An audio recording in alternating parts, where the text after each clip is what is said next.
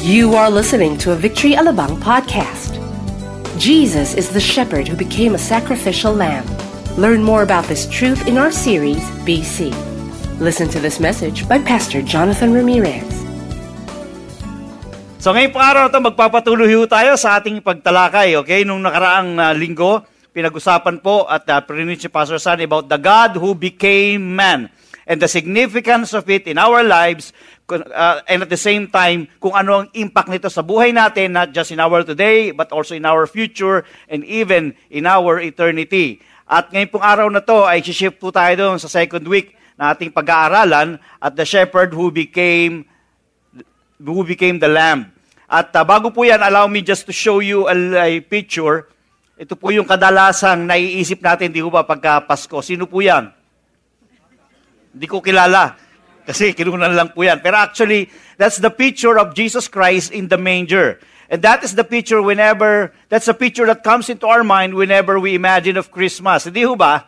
Talaga namang si Jesus ay isinilang doon sa pasabsaban po ng hayop. Although, he had the opportunity and he had the privilege of being born in a great hospital. Okay? Pwedeng sa Makati Medical, sa St. Luke. Kasi naging ibang connotation pag St. Luke eh. Pwede sa magaganda, sa Asian Hospital, hindi ho ba? So, pero mas pinili niya doon sa pasabsaban ng hayop. And there is a reason for that. And that is, I should say, the act of the Lord's humility. Dahil kahit siya nasaan yung Diyos, siya ay nagkatawang tao, he humbled himself and he became obedient to God and obedient until his death. And so, yan po yung picture na nasa isipan natin every time we celebrate Christmas, hindi ba? Unfortunately lang, sa isipan ng mga tao, even as we go along with life, laging ganyan lang itsura ni Jesus sa kanilang pong paningin. But let me just remind you that Jesus Christ grew up, and yung pagdating niya ng pagiging 30 years old niya, nag-start siya ng kanyang public ministry. He started doing miracles, started preaching the kingdom of God, and for 3 years, he did that, and he died, then he rose again from the dead. So sa madaling salita, hindi po nanatiling bata si Jesus. Kaya tayo, bilang mga Kristiyano, every time we pray, what we are supposed to imagine is the Lord sitting on His throne, ruling the entire universe and in control of everything. And that's the way we are supposed to view Jesus Christ, both in our mind, in our soul, and in our heart. He did not remain as a baby.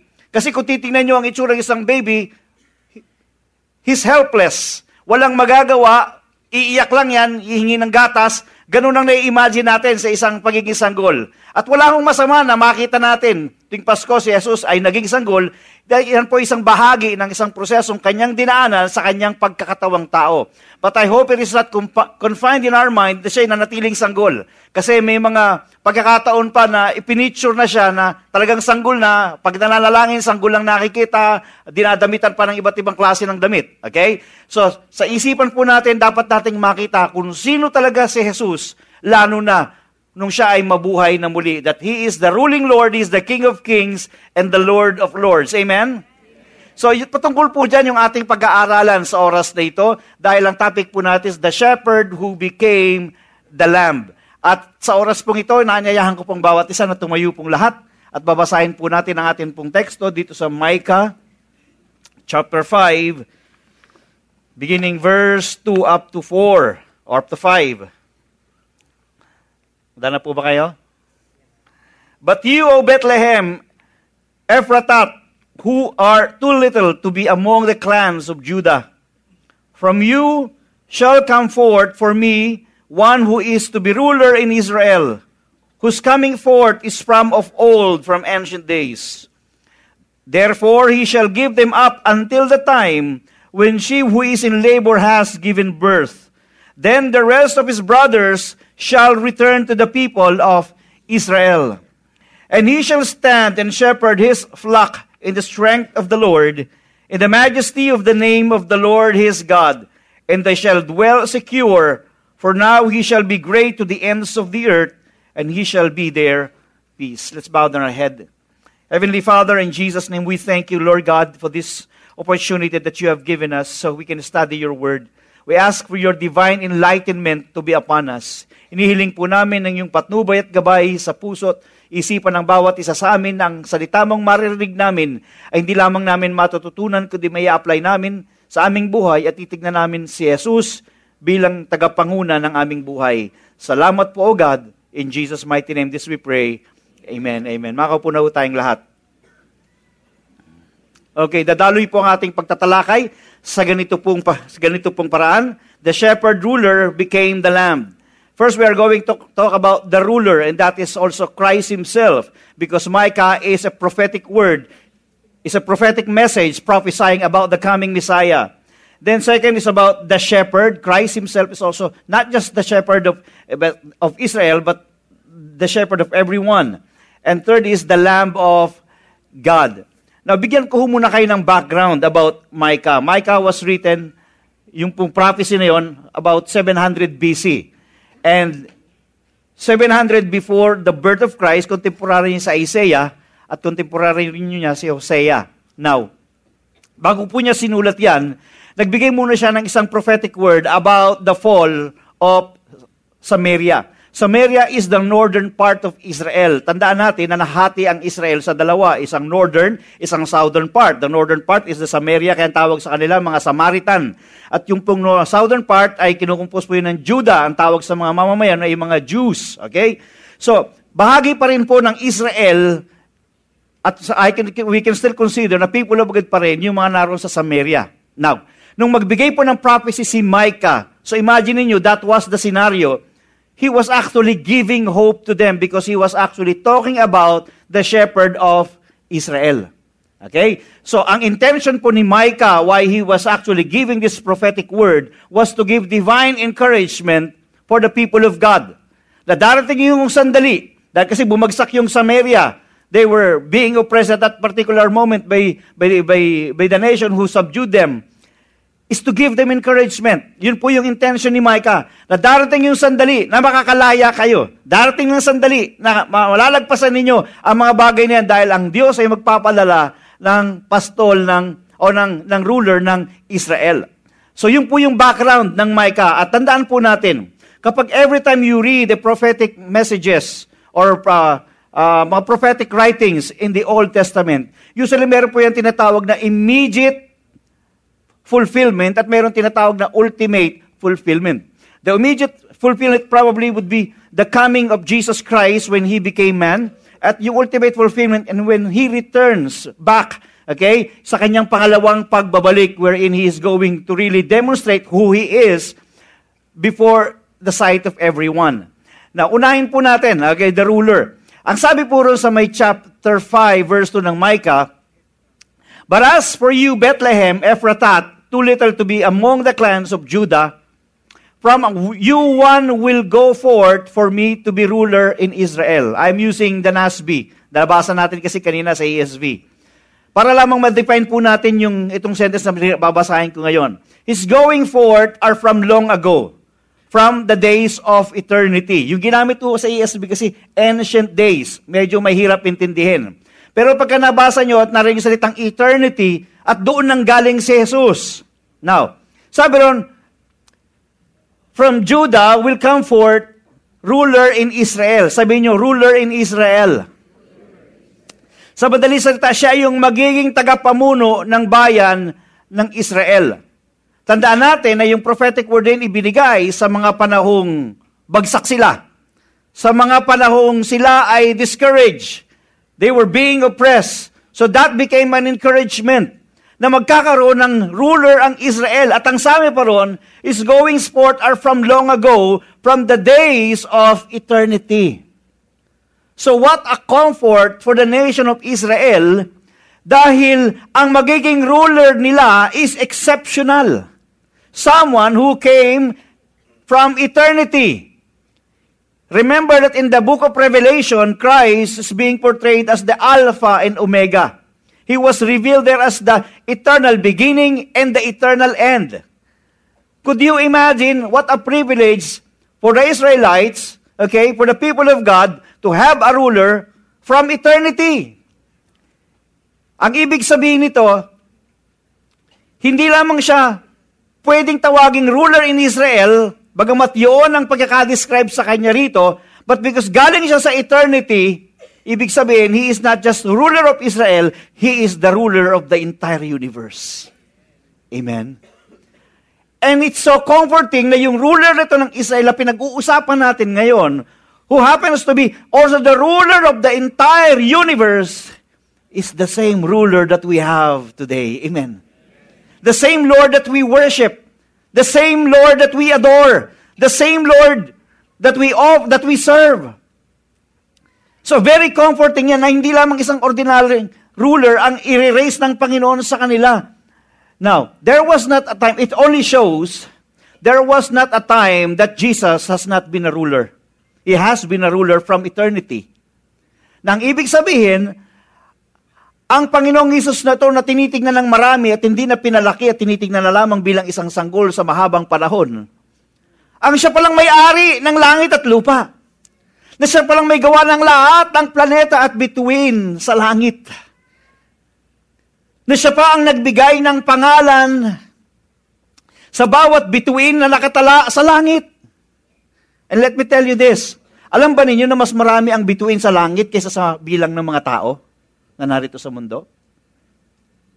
Ba't ganyan ang tingin nyo sa akin? Tayo na, hindi kayo makapaniwala. Mas marami ang bituin na nariyan sa langit kaysa tao na narito po sa lupa. And God gave names to all of those stars. Di ba sabi, kaya nga, ito po yung nasa Bible, kaya ginawan pa ng awit, you place the stars in the skies, and you know them by name. You are amazing, God. He knows them by name. What message does it gives us? Ibig sabihin, kapag sinabing, kung si Jesus, alam niya lahat ng pangalan ng bituin sa langit, gayo ang mga bituin ay mas marami pa kaysa sa bilang ng mga tao. Ibig sabihin, alam din niya ang pangalan ng bawat isa sa inyo. Amen! Kanina nagkaroon tayo ng 2 minutes na pagkukonek sa isa't isa. Nalatandaan niyo ba yung pangalan ng katabi niyo? Sigurado kayo? Anong apelyido nila? Tayo na, nalimutan niyo na. Isang tao pa lang yung kinausap ninyo. Ay, Pastor, kaya hindi ko lang kasi hindi ko kinausap eh. Wala akong pakialam. God knows you by name, even your middle name. Hindi kayo makapaniwala, pati middle, alam ni Lord. And all issues in your life, God knows you very well. God knows where to find you. God knows where to place you. God knows when to speak to you. God knows when you can be found, where you can be found. Ano man ang sitwasyon mo sa buhay, malungkot ka man, masaya, alam ni Lord kung saan ka dadamputin, alam ni Lord kung saan ka dadalhin, at alam niya kung saan ka patutungo. If God can be the ruler of the entire universe, He can also be a ruler of your life. Amen. That's why I said it's so comforting to know. Could you imagine? Ruler in Israel, and yet He is also the ruler of the entire universe. That is where Jesus came from. We may just be imagining Him during Christmas as a baby, very cute. But the fact is, this Jesus, who became a baby as part of the process of being man, was actually the one who created everything that we see around, even those things which we cannot see. Siya pala ang may gawa nun at alam niyang lahat. At hindi lamang yun, lahat ng bagay sa buhay natin, alam niya, lahat ng bagay sa katawan natin. Alam niyo ba, mga doktor, iba't ibang klase na ngayon?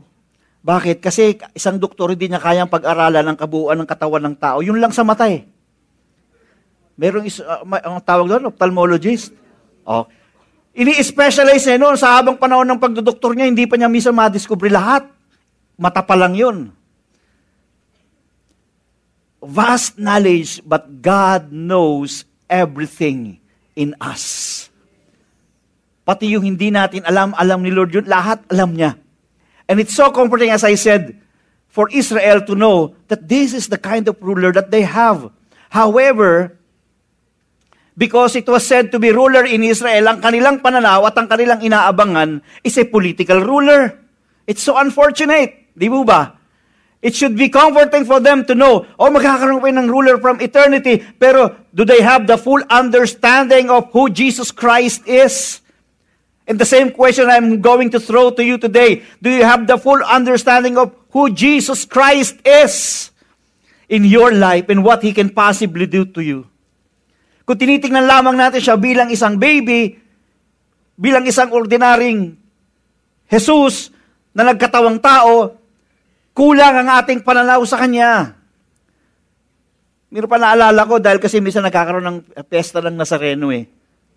Sabi ganun isa, si Jesus sana, hindi sana siya namatay sa krus kung nanalangin lang siya sa poong Nazareno. Do you know the Jesus that you serve? By heart do we know Him. Ang mga Israelites, they were waiting for a political king. Jesus is more than a political king. He may be being called as the ruler of Israel or ruler in Israel because He considered Israel as His people. And it's true. Jesus is the ruler of Israel but a spiritual ruler, not a political ruler. Amen. Nagkaroon po ng fulfillment ito sa Matthew chapter 2 verse 6. And you, Bethlehem, in the land of Judah, are by no means least among the rulers of Judah. For from you shall come a ruler. Hindi lamang siya isang ordinaryong ruler. Jesus is the Alpha and Omega and the ruler over all. And therefore, knowing that Jesus is from eternity and will be for eternity, this is what is being put in our mind and in our hearts. Knowing that Christ, the ruler, gives us confidence. Confidence in what? It gives us the confidence that when we pray, He will answer. Amen? We have the confidence that whatever Jesus Christ would say, it will happen, it will come to pass. That Jesus that we serve, we will have the confidence that when we give our life to Him, the Lord will uphold this life. Amen. That when He promised eternity, He is going to fulfill it. Mahirap kasi kapag ikaw ay nananalangin, tapos sa puso mo, sasagutin kaya ni Lord yung panalangin ko? Parang nung araw, yung bang nananalangin tayo kaya punong-puno ng sana. Sana, Lord, sana dalawang puso ko. Sana. Hindi ka sigurado kung sasagutin dahil kaya puro sana eh. Kasi you are wishing more than you are praying. But knowing Jesus to be the ruler of the entire universe, it gives you the confidence that when you pray, you know that you will be answered. Amen? Na even when you are dreaming high, you know that may kasama ka sa pangarap mong mataas. Hindi ka iniiwan ng Panginoon, hindi ka niya pinababayaan. Even people by your sides already left you or abandoned you. Christ has promised, I will never leave you, I will not forsake you. That's the confidence that we have. Amen. This ruler of the entire universe became the shepherd. Imagine niyo, ruler siya ng entire universe. Kasi maraming mga tao, last week sinabi ko rin ito message na ito.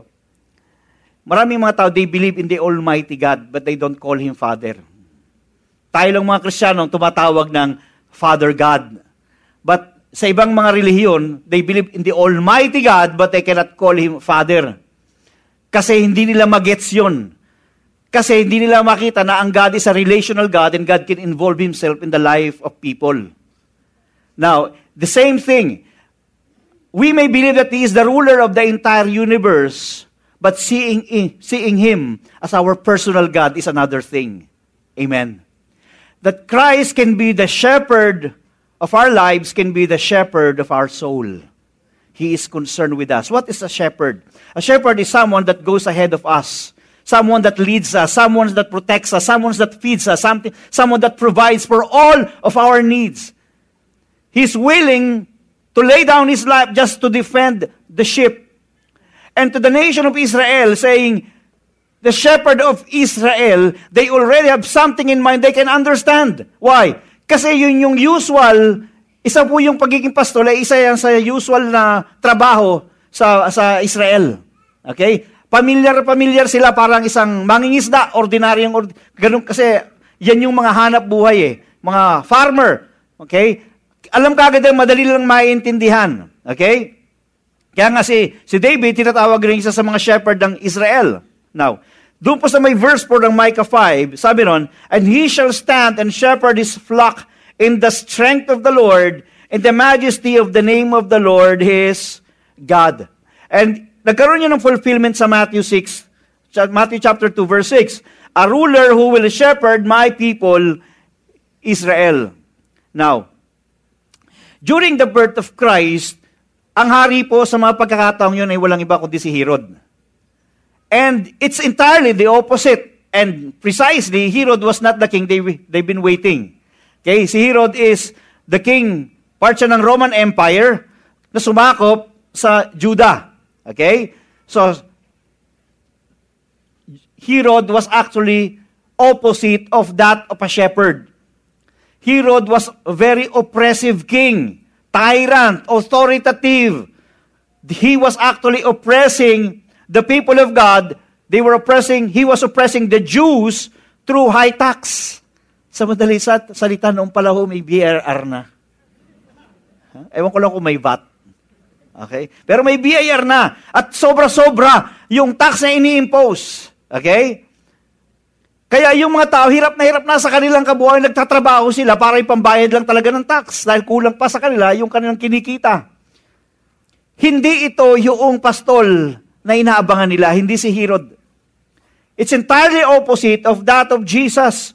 Si Jesus would always care for the welfare of the people. When He came here in His earthly ministry, He was praying for people.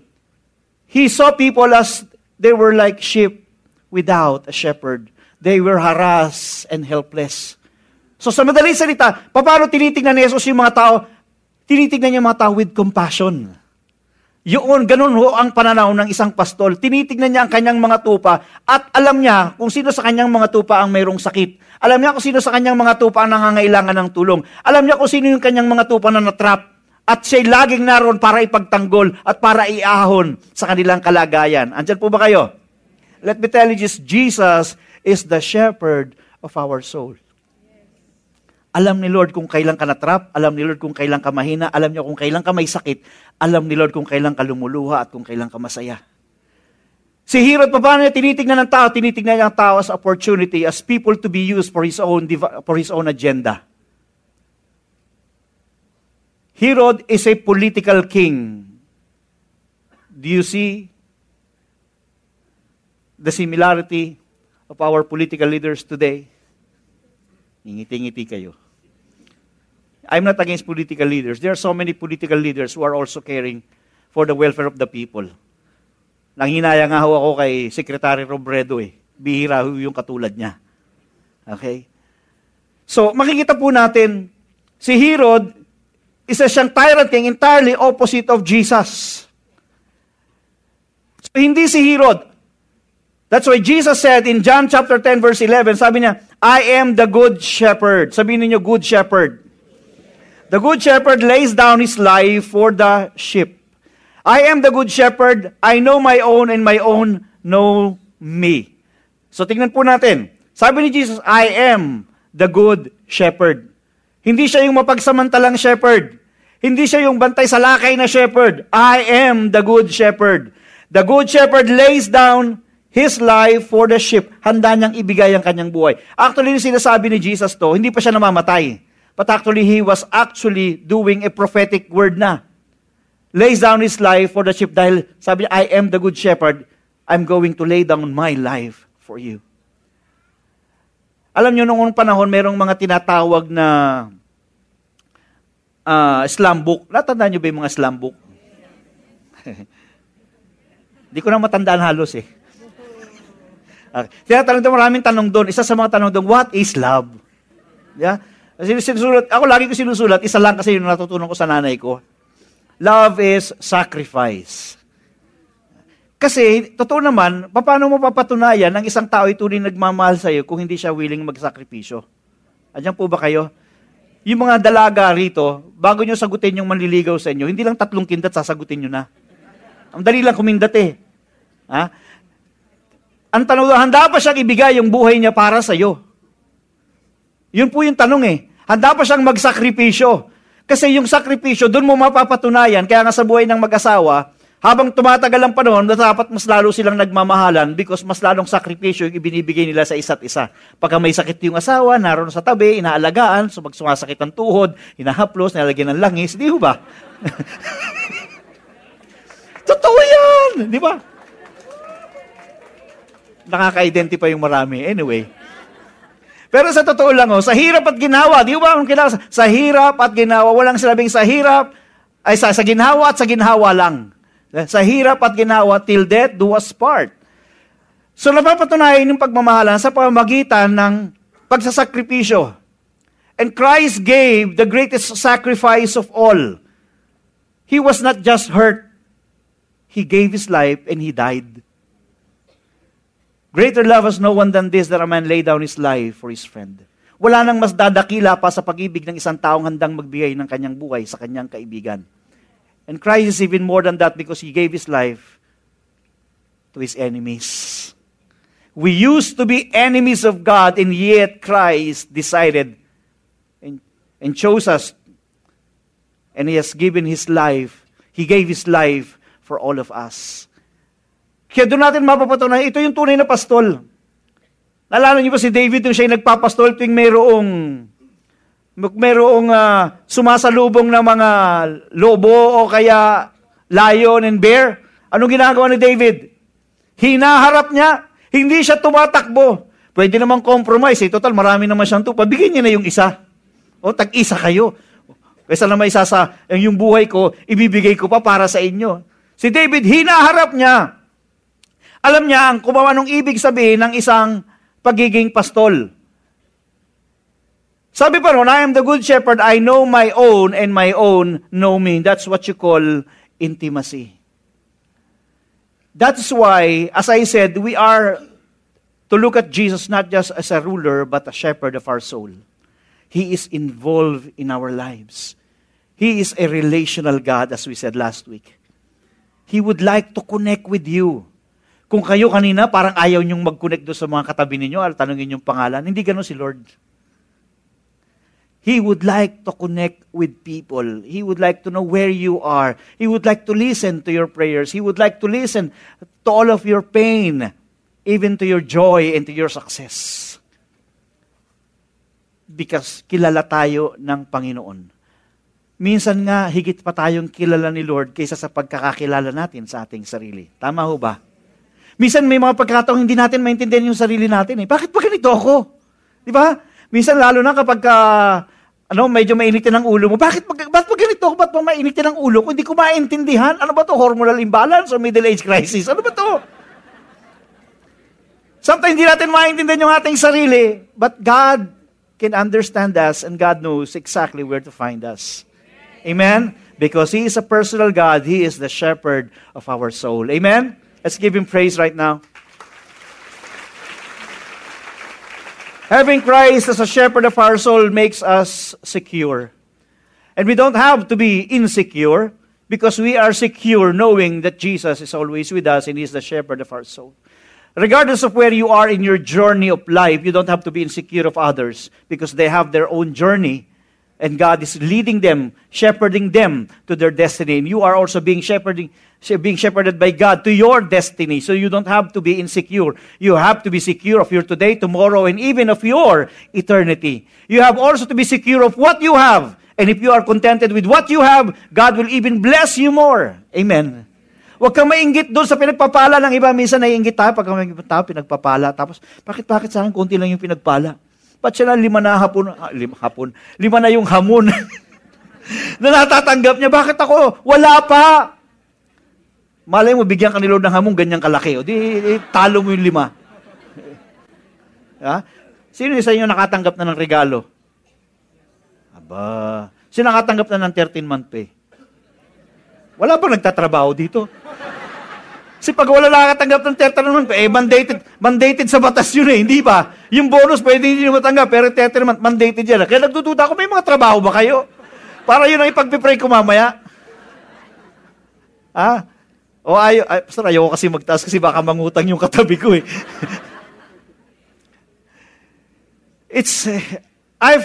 I myself, I feel so secure knowing that Jesus is my shepherd. I just have to follow Him, and I know as I follow the Lord Jesus Christ, He'll bring me to my destiny. And that's the security that we have in the Lord. Don't think of what you have. Think at what you will have if you will just be obedient to God. Amen? Third is, this shepherd became the Lamb of God, and this is even more awesome. The one leading us, the one protecting us, the one providing for us, became the Lamb of God. And what that means. Intindihin muna natin ano ba yung Lamb of God, especially. Ano ba yung Lamb, especially in the Old Testament? Sa Old Testament, meron po tinatawag na temple, sa si Lord din ang nag-utos na ipagawa. Ang mga priest doon once a year pumupunta, may dala pong hayop. And kadalasan, ang dinadala is lamb. Yung lamb na yun, kailangan without spot, without blemish, without defect, without sickness. Healthy dapat yung lamb na yon. Dahil yung lamb nakakatayin para yung kanyang dugo ay sprinkle doon sa temple.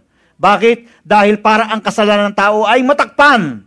Because ang laging hadlang sa pagitan ng Diyos at ng tao ay ang kasalanan. And God could not dwell with His people kapag mayroong kasalanan. Kaya once a year, yung dugo ng hayop na yun i-sprinkle para sa matakpan ang kasalanan ng tao. Hindi humabura, matakpan. Okay? Dahil temporal, kaya nga taon-taon ginagawa yon. Now, so ang Diyos ay makapag-communicate at makapag-dwell na naman sa kanyang mga tao. Diyan po ba kayo? Dahil ang kasalanan ay natatakpan. Okay. Meron pa tinatawag na Passover lamb. Doon sa Passover lamb, naalala nyo si Moses nung dadaan yung angel of death? Okay? Kailangan magkatay sila ng lamb at yung dugo papahid nila sa door frames ng kanilang houses. Pagdaan ng angel of death, okay? Pag walang dugo sa hamba ng bahay mo, yung firstborn son mamamatay. Okay? Kaya sa mga panahong yun sa Egypt, na kung saan naroon yung mga anak ng Diyos, marami ang mga umiiyak dahil yung mga bahay na walang dugo ng lamb, namamatay yung panganay na anak. Subalit sa mga anak ng Diyos, lumalagpas yung angel of death pag nakikita na mayroong dugo ng lamb. Nai-spare sila. Okay? Lumalagpas yung angel of death. Now, Jesus is said to be the Lamb of God. So this shepherd of ours became the Lamb of God. Kasi si Jesus din ay parang kinatay doon sa krus. Dumaloy ang kanyang dugo na walang bahid kasalanan. At sa pamagitan ng dugo na walang bahid kasalanan, ang ating kasalanan ay hindi lamang natakpan. Ito ay nalinis na bura.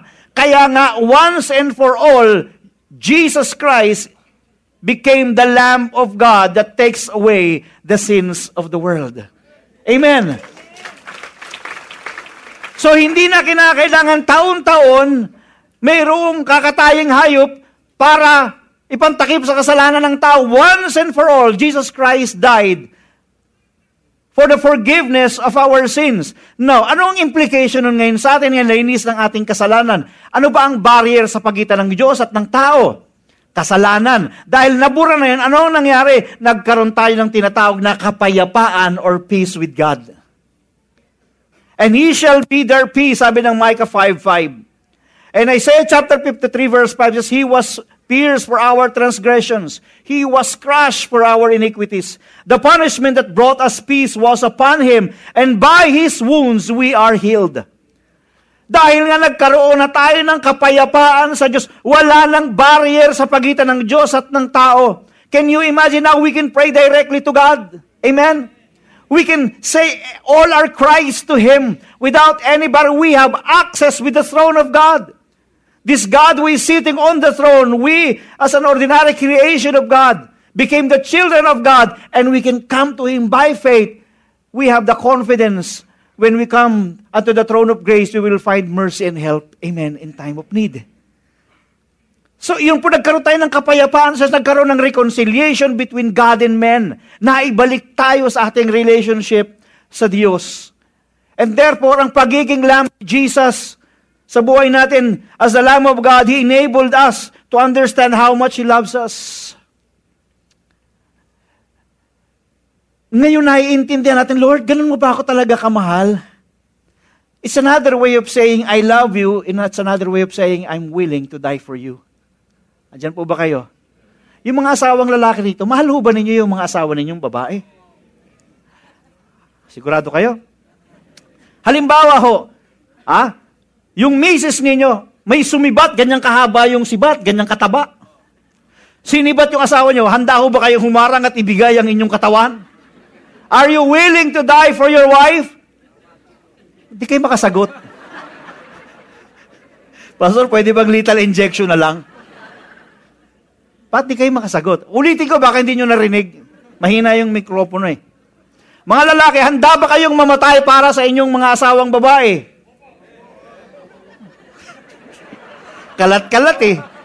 O tanongin kayo mga babae. Kayong mga babae, handa ba kayong ibigay ang buhay niyo sa asawa ninyong lalaki? Yes! Galing! Pambira talaga. Walang kaduda-duda. Now, kayong mga lalaki, subukin natin uli. Kung talagang kayo, handa niyong ibigay ang buhay ninyo sa inyong mga asawang babae, ang tanong ko, handa ba ninyong ibigay ang sweldo nyo? Tumawa lang yung mga babae. Pastor, kalukuhan yan.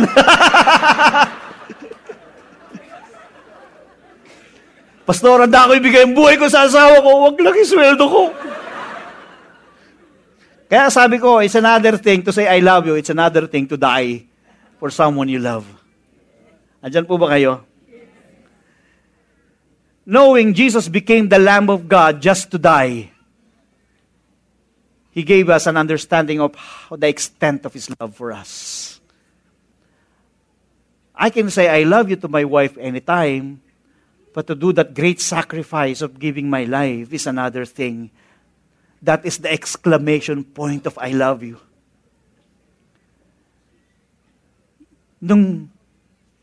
Sa Old Testament, so many verses that says, I love you with an everlasting love. Therefore, with loving kindness, I have drawn you. Marami tayong maririnig. Naririnig siguro at naintindihan naman ng mga Israelites as people of God. Pero nung nakita nila na si Jesus ay namatay for their salvation, is an exclamation point. Mahirap pong intindihin by mind kung gaano kalaki at kalalim at kalawak ang pag-ibig ng Diyos sa atin.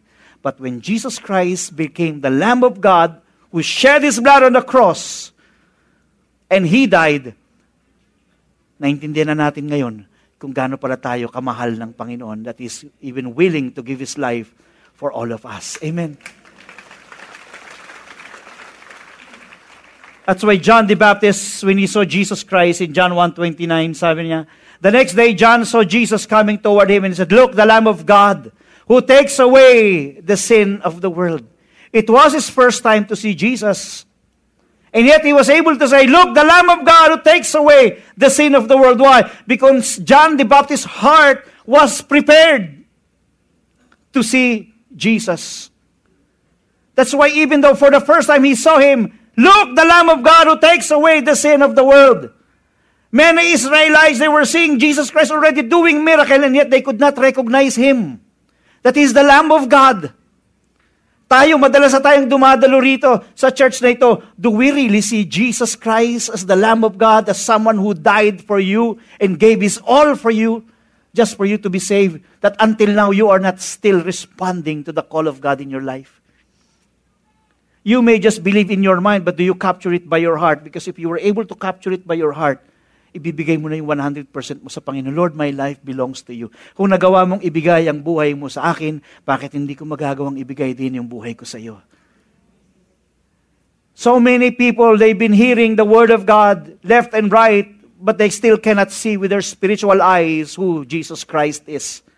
But John the Baptist, isang beses pa lang niyang nakita si Jesus, sabi, look, the Lamb of God who takes away the sin of the world. With excitement, with joy, he said this in his heart. In Ephesians chapter 2, verse 13 to 14 says, but now in Christ Jesus, you who once were far off have been brought near by the blood of Christ. For He Himself is our peace, who has made us both one, and has broken down in His flesh the dividing wall of hostility, And in Romans chapter 5 verses 1 and 2, sabi ron, therefore, since we have been justified by faith, we have peace with God through our Lord Jesus Christ. Through Him we have also obtained access by faith into His grace in which we stand, and we rejoice in hope of the glory of God. The ultimate understanding of Christ's love is when He became the Lamb of God. That's when He accomplished everything. He reconciled us both to God. We have an access to God. Even today, we have an access to God. When He rose again from the dead, He completed everything. We have now eternal life in Christ Jesus, and we have the lasting peace. It is not supposed to be repeated every year, because once and for all, Christ gave His life for us. And so how do we respond in the light of this truth? The shepherd ruler became the Lamb of God that brought us lasting peace. How do we respond to that? Pagkikibit-balikat lang ba tayo? Or katulad ni John the Baptist with excitement, look, the Lamb of God. Sinabi niyang, look, tignan ninyo. Dahil nakita niya, si Jesus hindi lang isang ordinaryong taong naglalakad. Look with your spiritual eyes. This is Jesus, the Lamb of God, the one who died for you. Look, this is Jesus, the one who loves you more than anyone else. He is the ruler. He is the shepherd. He is the Lamb of God. How do you respond to that? We can show right now to God the way we respond. We hope you were inspired by that message. For more updates, visit us on our website at www.victoryalabang.org and download the Victory Alabang app for your mobile devices. Thank you and have a Merry Christmas.